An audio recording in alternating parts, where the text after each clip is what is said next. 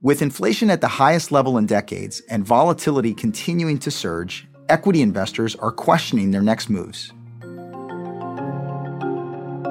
Welcome to The Bid, where we break down what's happening in the markets and explore the forces changing the economy and finance. I'm your host, Oscar Pulido. Today, I get to welcome back an audience favorite to The Bid, BlackRock's CIO of U.S. Fundamental Equities, Tony DeSpirito. From market winners and losers to underappreciated opportunities, together we'll break down how inflation is impacting the economy and what history can teach us about the outlook for the stock market. Tony, welcome back to The Bid. Hi, Oscar. How are you? Good. This is fun to do again. So let's talk about the stock market. The first half of the year marked the worst start for the S&P 500 since 1970. And we've seen a lot of volatility in the market. A big reason for this has been that inflation has been a lot higher than people expected. So how do stocks typically do when we're in these periods of high inflation? So let's start by talking about this year and then maybe relate that back to what we've seen historically. At the beginning of the year, financial conditions were very loose by any means historically, and we've very rapidly moved from loose financial conditions to tight financial conditions, and that's had a huge impact on valuations. And is that like interest rates? When you say financial conditions, is that one of the ways to think about it? It's mostly interest rates, but it's broader than that. It's liquidity in the market, it's multiples, it's market enthusiasm, et cetera. So it's a little broader than just rates, but that's definitely a big part of it. And when you think about the Fed, towards the end of last year, the Fed was still saying inflation is transitory, don't worry about it. Mm-hmm. And now the message from the Fed is completely different. It's inflation is our number one problem, and we're on it, and we're going to fight it, even if that means risking a recession. And so you really see how the pendulum has swung when it comes to monetary policy. And if you look at the market, earnings have actually been creeping upwards. So earnings have been quite healthy. What's been the pain point has been multiples. So that's a huge change. So now let's look at the historical context. Inflation is painful and challenging all around. It's certainly painful and challenging for consumers. They have to stretch their dollar further. That's tough on consumers, particularly lower-end consumers where things like energy and food are a higher proportion of their income. It's also tough for bond investors. The coupon payment is typically fixed in nominal terms. That's why they call it fixed income. Mm-hmm. And what that means is those coupon payments buy you less in terms of real dollars as inflation goes up. It's also challenging for equities, but when you think about corporate revenues, profits, dividends, they actually go up with inflation. So rising inflation actually benefits those numbers. The challenge for equity investors is on multiples. Rising inflation usually means rising rates, which it has meant this year, and rising rates usually means falling multiples, and you've seen it this year. What's unique about this year in a historical context is the speed and the size of that change has been very dramatic. Now, inflation doesn't treat all stocks alike. It's typically tougher on growth stocks than it is on value stocks. That's what we saw in the 70s. That's what we're seeing this year. So I think that really sets the historical context for what we're seeing. And you've talked about multiples, which is really just a way of thinking about the valuation of the stock market. And you've mentioned they've come down because stock prices have come down, but earnings remain pretty solid. We're definitely keeping an eye on earnings. But I do think valuations are very important when it comes to thinking about forward-looking returns for the stock market. I like to say starting points matter. Mm-hmm. Now, if you look at P multiples, they're not very predictive of near-term returns, certainly not over the next 12 months. So in that sense, a change in valuation doesn't matter for what you'd expect from stock prices for the next 12 months. But as you look further out, 3 years, 5 years, 10 years, the further out you look, the more predictive multiples are of stock price returns. So lower multiples, better future returns. And so I do think this presents a better buying opportunity for long-term investors. So as long as you're patient and you can withstand the market volatility that we're seeing, I do think the buying opportunity today is better than it was 6 months ago. And that long-term investor could be somebody saving in their 401k and their retirement plan, and therefore the starting point matters. Yeah, absolutely. I mean, think about your time horizon. If you're investing for your retirement, depending on your age, that could be for the next 10, 20, 30 years. Certainly that qualifies as a long-term investor, and this would be a buying opportunity for someone like that. You also talked about value stocks and growth stocks a little while ago. So growth stocks of the big tech companies that were the real focus of really the last couple of years, generating great growth in a period where we were living through a pandemic. And I think of value stocks as the older economy, the industrial plant, the energy company paying dividends. I'm kind of generalizing here. But when you think about those two different camps of the stock market, where do you see the opportunities? Are you seeing differences between the growth stock camp and the value stock camp? Yeah, we're seeing big differences in returns this year. And if you kind of look at a history lesson, post-global financial crisis, we had very slow growth, lots of slack in the economy. Unemployment was high for an extended period of time. That meant inflation and rates were low, along with slow growth. That's a great environment for growth stock investing. The discount rate is low. Growth stocks benefit from that low discount rate. Growth is hard to find. And so when you think about supply demand for growth stocks, there's a lot of demand for growth stocks relative to the supply. So that's a good environment for growth stocks. That got accelerated by the pandemic. As you point out, many of the growth stocks are tech in orientation. And in that low contact world, the earnings power of those stocks was accelerated. Meanwhile, interest rates went even lower. That was a great period. What we saw, though, is valuation spreads started to really widen. It's just how wide is that discount? That discount got abnormally wide. And then at the same time, we started to see inflation. And inflation is certainly good typically for value stocks, as we discussed. And at the same time, you saw a little bit of a COVID hangover, I'll call it, some rebound effect on some of those growth tech stocks. So in that sense, recent environment has been very good for value investors. And again, when you look at history, value stocks tend to do well in periods of inflation and rising rates, et cetera. So you mentioned value stocks do well in periods of rising inflation. So when it comes back to stock market investing, is there a difference between how you build an inflation-proof portfolio versus how you build a recession-proof portfolio, or are those kind of the same things? No, they're very different, actually. And that's one of the challenges for investors. So if you think about the Fed's in a tough spot. Obviously, they're trying to slow the economy just enough to slow inflation without creating a recession. That's the goal, a soft landing, so to speak. But, tighten too little, and then you risk inflation spiraling out of control, like the 70s. Tighten too much, and you risk a recession. So what's an investor to do? I think on one hand, cyclicals. That's the risky part that will benefit from inflation. I think about companies like energy stocks. Clearly, there's a supply-demand mismatch. That's part of the inflationary story. Energy companies benefit from that. I think about financials. It's one of the few sectors that actually benefit from rising rates. I'm also increasingly thinking about select opportunities in consumer discretionary. The fears of tightening, the fears of recession have definitely beaten up a number of consumer discretionary stocks. They've gotten incrementally cheaper, so I would put that in that part of the barbell as well. On the other end of the barbell is the recession fighters. There, I favor healthcare stocks. I think that's a very attractive sector. I think about defense companies. And also in the portfolios I run, we've been running a little bit of a cash reserve as well on that end of the barbell.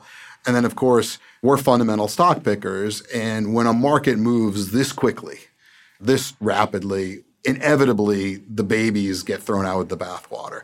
And so there are a lot of opportunities for folks like myself in fundamental equities where we're active stock pickers to sort through the wreckage and find some really good stock-specific, unique opportunities. So I'm just curious, when the inflation narrative started to take over, when we went from not worrying about it a year ago to now it's the only thing we talk about, were there any changes in sector performance in the stock market that were unexpected? So one of the things that I tasked my team with doing is really going back and do a historical study of the period that the Fed calls the Great Inflation, which really started in the late 60s and went all the way to the early 80s.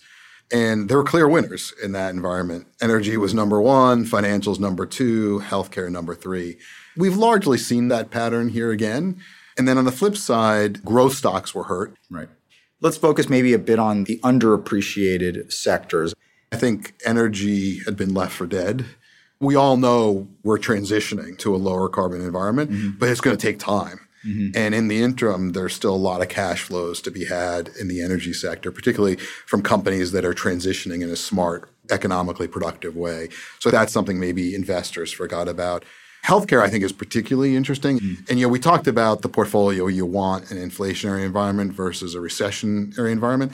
Interestingly, I think healthcare fits the bill in both cases. It's one of the few, if not the only sector that really does that. Right. You're going to get sick in a recession, or if times are good, there's going to be demand. You still have to spend on your doctor, right?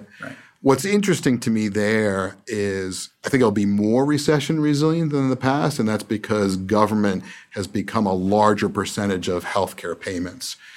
A higher percentage of people are in the Medicaid rolls, on the Medicare rolls, or receiving subsidies for the exchanges than in prior recessions. In fact, exchanges didn't exist in prior recessions. So I think healthcare will prove to be even more recession resilient this time. I think a big part of why inflation has gone up is because the economy was restarting. We talked about, hey, we're in person, we're doing this live, and COVID is slowly receding. People are coming back to the office. The economy's opening up. That's what's caused inflation to increase because we had these bottlenecks in the supply chain. So is inflation now actually going to recede to the background? Is this a short-term phenomenon, or do you think inflation is going to be more persistent over a longer period of time? So it's both. Okay. Without a doubt, you're right. The stop-start nature of COVID has definitely resulted in big supply bottlenecks, and that's led to a lot of the inflation we've seen. But, we did have big stimulus, both in terms of fiscal and monetary policy. With hindsight, probably more than we needed. We're probably getting pretty close to the peak in terms of inflation. We're going to start to see it come down, partly because both fiscal and monetary policy are tightening, partially just because those supply bottlenecks will start to ease. And so without a doubt, we're going to come down from these high levels. The question in my mind is, but what level do we come down to? And I do think that there are some real long-term inflationary pressures that we as investors need to be aware of. The biggest of which revolves around globalization. If you think about the last 40 years, globalization has had a huge disinflationary impact on the economy. Mostly China, in terms of China really becoming an industrial powerhouse, a manufacturer for the world. That's been hugely disinflationary. But that's largely run its course. In fact, now the labor age population in China is actually starting to shrink. And then there's some powerful forces towards deglobalization that we're starting to see. Some of it relates back to the trade war under the Trump administration. Certainly COVID highlighted the need. Historically, supply chains were built for efficiency. COVID really highlighted the need more for resiliency of supply chains. And then certainly with what's going on with Russia and the Ukraine, that also highlights that need of reshoring. And so that's what we're starting to see is the trend is away from globalization to reshoring. Without a doubt, that's inflationary. And just efficiency versus resiliency. So supply chains were built for efficiency in the past. That meant lowest cost. Lowest cost. And wherever resiliency it was. is now I can get it quick. I might have to hire more expensive labor, but it's closer to home and I'll have my good or service quicker. Exactly. That's one of the manifestations of deglobalization. Exactly. Right. And so I think that's a big trend. Also, if you think about decarbonization, that's also going to be costly because for a period of time, we're going to have to run kind of two energy sources, right? We're going to have to invest in renewables at the same time that we maintain a certain amount of old fossil fuel. I think ultimately, in the long run, that can be deflationary, but that's a long way off before we get there. During the building process, that's going to be inflationary. It's going to add to costs running these dual systems.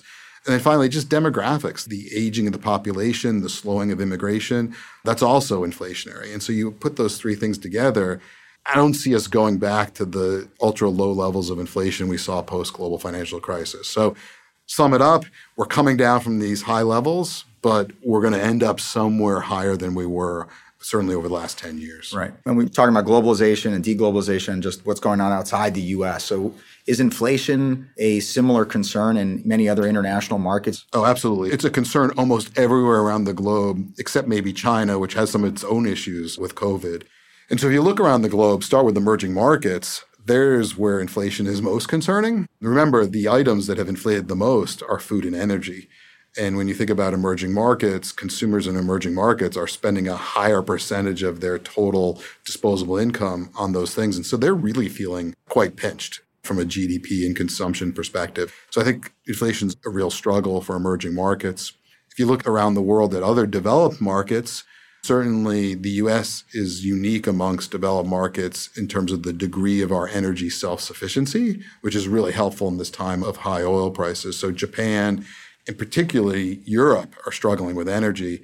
Europe, particularly because of dependence on Russian natural gas. And so you're actually seeing the possibility of having energy shortages and rationing going on later this year in Europe. And so when I think across the world, the U.S. is really the best house in a tough neighborhood in that sense. And that's why you've seen the dollar be as strong as it has been this year. And so inflation is really a global phenomenon with maybe some exceptions. But your view is that stocks, specifically certain areas of the stock market, can be a good way for investors to try and position themselves for a higher inflation environment. Exactly. And of course, if we head into a recessionary environment, those dynamics might change a bit, but stocks ultimately can provide some protection against inflation if you're in the right areas. Right. Maybe one last question, which is, it's been tough for people to be an observer of the stock market this year. We got out of the gates on bad footing, and we've kind of been trending down for much of the first half of the year. But what's it just like for you? You've been a stock market investor for a number of years. Are these fun periods for you when you get lower stock prices, or is it equally as tough to be an investor as it is an observer? I think it's always tough to be an investor, actually. But it helps to really take that long-term perspective, and it helps to have a historical perspective. And the market we're in right now is a good reminder that stocks don't always just go up, that there's volatility, that volatility cuts both ways.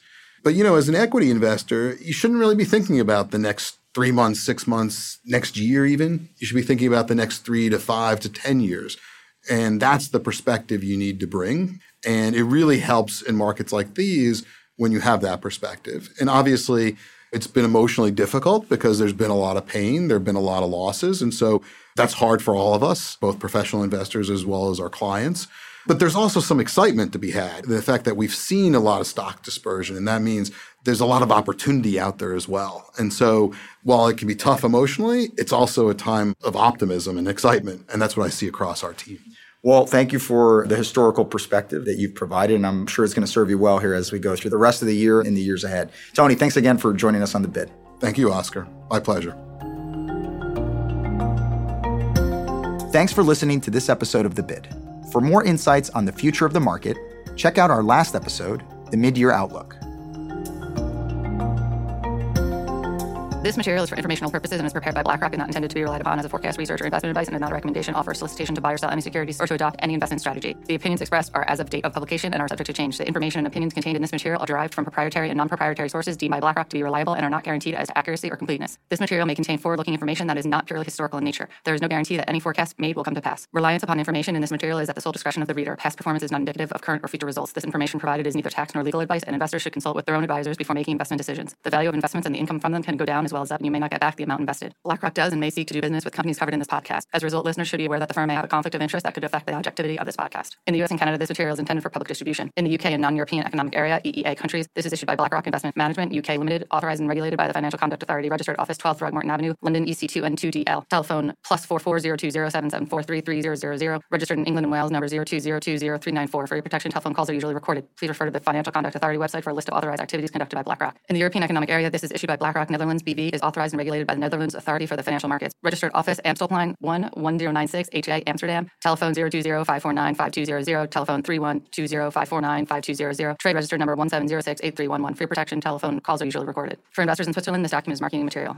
In Singapore, this is issued by BlackRock Singapore Limited, company registration number 200010143N. This advertisement or publication has not been reviewed by the Monetary Authority of Singapore. In Hong Kong, this material is issued by BlackRock Asset Management North Asia Limited and has not been reviewed by the Securities or Futures Commission of Hong Kong. In Australia, issued by BlackRock Investment Management Australia Limited, ABN 13006165975 AFSL 23523 BIMAL. The material provides general information only and does not take into account your individual objectives, financial situation, needs, or circumstances. Before making any investment decision, you should assess whether the material is appropriate for you and obtain financial advice tailored to you, having regard to your individual objectives, financial situation, needs, and circumstances. In Latin America, this material is for educational purposes only and does not constitute investment advice, nor an offer or a solicitation to sell or a solicitation of an offer to buy any shares of any fund, nor shall any such shares be offered or sold to any person in any jurisdiction in which an offer, solicitation, purchase, or sale would be unlawful under the securities law of that jurisdiction. If any funds are mentioned or inferred to in this material, it is possible that some or all of the funds may not have been registered with the securities regulator of Argentina, Brazil, Chile, Colombia, Mexico, Panama, Peru, Uruguay, or any securities regulator in any Latin American country, and thus may not be publicly offered within any such country. The securities regulators of such countries have not confirmed the accuracy of any information contained here in the provision of investment management and investment advisory services as a regulated activity in Mexico, thus is subject to strict rules. For more information on the investment advisory services offered by BlackRock Mexico, please refer to the investment services guide available at www.blackrock.com/MX. Copyright 2022 BlackRock Incorporated. All rights reserved. BlackRock is a registered trademark of BlackRock Incorporated. All other trademarks are those of their respective owners.